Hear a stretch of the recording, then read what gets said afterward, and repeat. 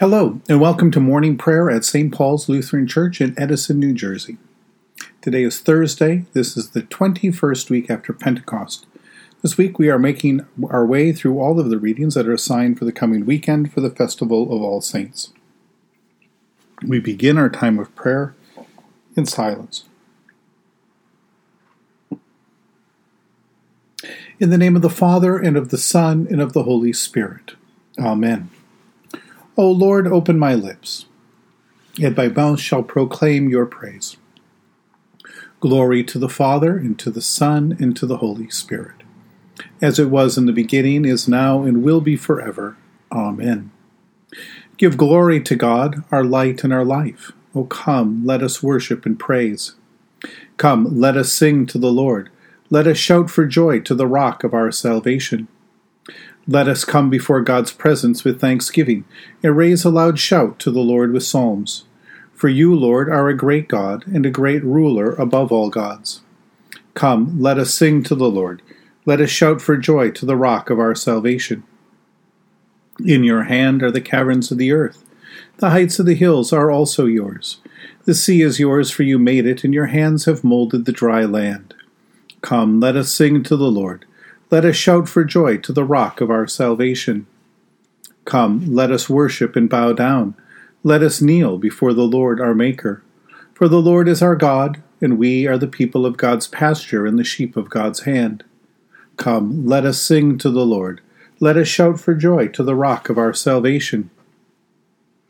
Long ago, God spoke to our ancestors in many and various ways by the prophets. But in these last days, God has spoken to us by a Son. A reading from 2 Thessalonians chapter 2, beginning this morning at verse 1. As to the coming of our Lord Jesus Christ and our being gathered together to him, we beg you, brothers and sisters, not to be quickly shaken in mind or alarmed, either by spirit or by word or by letter, as though from us, to the effect that the day of the Lord is already here. Let no one deceive you in any way, for that day will not come unless the rebellion comes first, and the lawless one is revealed, the one destined for destruction. He opposes and exalts himself above every so-called God or object of worship, so that he takes his seat in the temple of God, declaring himself to be God. Do you not remember that I told you these things when I was still with you? The word of the Lord. Our hope in Christ holds dear to the promise that all of God's people at last will be gathered together in him. And yet that weight is so beyond anything we have ever known or experienced since that it is waiting in hope that extends beyond our one human life. We trust in Christ, and we hope in the promise that we will be among those gathered to him when he comes again. But this faith and hope stretches us to hope for something that we may never see with our own eyes in our lifetime. Followers of Jesus have been challenged by this since the first generation of those who came to believe through the apostles' witness. Paul's letter to the Thessalonians are among the earliest writings that we have in the New Testament, and it appears that this congregation eagerly anticipated the coming of our Lord, and also struggled with the length of the wait. Struggled with the fact that while some of them had accepted Jesus, had believed in the gospel, had already passed away, and wondered when it was that Jesus was going to come. And as they struggled with the not yet of life in Christ, it sounds like some of them came up with some clever ideas that troubled some, with the thought that Christ had already returned or the resurrection had already taken place, and that the end was near or already beginning. I don't know if it's a comfort or a vexation to discover that Christians have from the very beginning always done this kind of thing. We are in no way the first to get all kinds of trouble about speculating about the coming of Christ. We're just simply the latest generation to go down all kinds of wrong pathways. What's even more frustrating is the way that people have continually taken Paul's words here, words that are seeking to correct that very kind of thing, that are basically telling the congregation, remember and trust the simple message that they first received. Trust in the word of the gospel. Continue to hope in Christ. These words are enlisted to do the very opposite, to put in service of even more end-time speculation in our age. You can go online and find all kinds of people telling you about the man of lawlessness, which is a reference that apparently Paul built on in his teaching from the book of Daniel. But do that at your own peril. It is all futile speculation. And as Paul warns here, it could lead us into all kinds of mischief, lies, and deceit. He begs you, don't go down that road. Throughout this passage, Paul is encouraging the church in Thessalonica to return to his earlier teachings about these things. What no one knows is what Paul's earlier teaching about these things were, except what we find in his first letter. If Paul had presented them with a well-reasoned teaching, using the book of Daniel on the end times and the return of Christ, and use that kind of apocalyptic language to help shape the belief and hope of the church in Thessalonica, that has all been lost to us, at least in its detail. And yet that hasn't prevented people from claiming to have answered or solved this problem, or from twisting Paul's non-answer here into some kind of solution. And yet we have to wonder, if the Holy Spirit thought Paul's teaching to the Thessalonians about the man of lawlessness, about using the book of Daniel, about the final judgment and the return of Christ, then wouldn't the Spirit have seen fit to see that we received that teaching and placed it right here in our Holy Scripture? We believe that the Bible is the Word of God, but that doesn't mean that every word that Paul spoke or every teaching that he uttered was Scripture. When it comes to connecting current events to apocalyptic sections of the Bible, we act best when we lead with skepticism. It's better for us to say, we don't know, but we trust you, than it is to take a guess that will lead us into all kinds of trouble. Better to stay on the path here than to go searching through the weeds.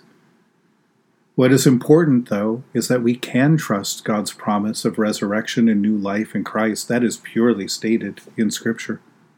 What is important is that we can trust God's promise and eagerly await the day when we are all gathered together again in Christ. Again, something clearly taught in Scripture.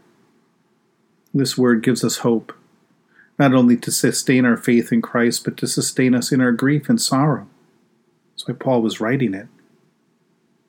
The identity of this sinister figure or this or that evil being matters not at all. The hope that we have in God's kingdom, in the reunion with all those who have already fallen asleep in Christ, God wants us to believe and to trust in God's promise with all of our hearts. And just as sure as Christ has died and Christ is risen, Christ will most certainly come again. And that we can hope for, even beyond our own life. In Jesus' name, amen. In the tender compassion of our God, the dawn from on high shall break upon us. Blessed are you, Lord, the God of Israel. You have come to your people and set them free. You have raised up for us a mighty Savior, born in the house of your servant David. In the tender compassion of our God, the dawn from on high shall break upon us. Through your holy prophets you promised of old to save us from our enemies, from the hands of all who hate us, to show mercy to our forebears, and to remember your holy covenant. This was the oath you swore to our father Abraham, to set us free from the hands of our enemies, free to worship you without fear, holy and righteous before you all the days of our life. In the tender compassion of our God, the dawn from on high shall break upon us. And you, child, shall be called the prophet of the Most High, for you will go before the Lord to prepare the way, to give God's people knowledge of salvation by the forgiveness of their sins. In the tender compassion of our God, the dawn from on high shall break upon us, to shine on those who dwell in darkness, in the shadow of death, and to guide our feet into the way of peace. In the tender compassion of our God, the dawn from on high shall break upon us. The Lord be with you. Let us pray. Mighty God of mercy, we thank you for the resurrection dawn, bringing the glory of our risen Lord who makes every day new. Especially we thank you for the sustaining goodness of your creation, for the new creation in Christ and all gifts of healing and forgiveness, for the communion of faith in your church, for the gift of relationship with others. For what else are we thankful? Merciful God of might, renew this weary world. Heal the hurts of all of your children, and bring about your peace for all in Jesus Christ, our living Lord. Especially we pray for the Church of Jesus Christ in every land, for the people, the ministries, the leaders of St. Paul's Lutheran Church, for those who govern the nations of the world, and for people in countries ravaged by strife and warfare, for all who are at work to bring about peace and international harmony, for those who live in areas that have been torn apart by natural disasters, and for those who are helping them rebuild and put their lives back together again, for those who are opening up their homes and houses, for those who have been displaced, and for those who are working and striving to save this earth from carelessness and destruction. We give thanks to you, Heavenly Father, through Jesus Christ, your dear Son, that you have protected us through the night from all harm and danger. We ask now that you would protect us today from sin and all evil, so that our life and actions may please you. Into your hands we commend ourselves, our bodies, our souls, and all that is ours. Let your holy angels be with us, so that the wicked foe may have no power over us. Amen. Lord, remember us in your kingdom, and teach us to pray. Our Father, who art in heaven, hallowed be thy name. Thy kingdom come, thy will be done, on earth as it is in heaven. Give us this day our daily bread, and forgive us our trespasses, as we forgive those who trespass against us. And lead us not into temptation, but deliver us from evil. For thine is the kingdom, and the power, and the glory, forever and ever. Amen. Let us bless the Lord. Thanks be to God. Almighty God, Father, Son, and Holy Spirit, bless you now and forever. Amen. Go forth into the world to serve God with gladness. Be of good courage, hold fast to that which is good. Render to no one evil for evil. Strengthen the faint-hearted, support the weak, help the afflicted, honor all people, love and serve God, rejoicing in the power of the Holy Spirit. Thanks be to God.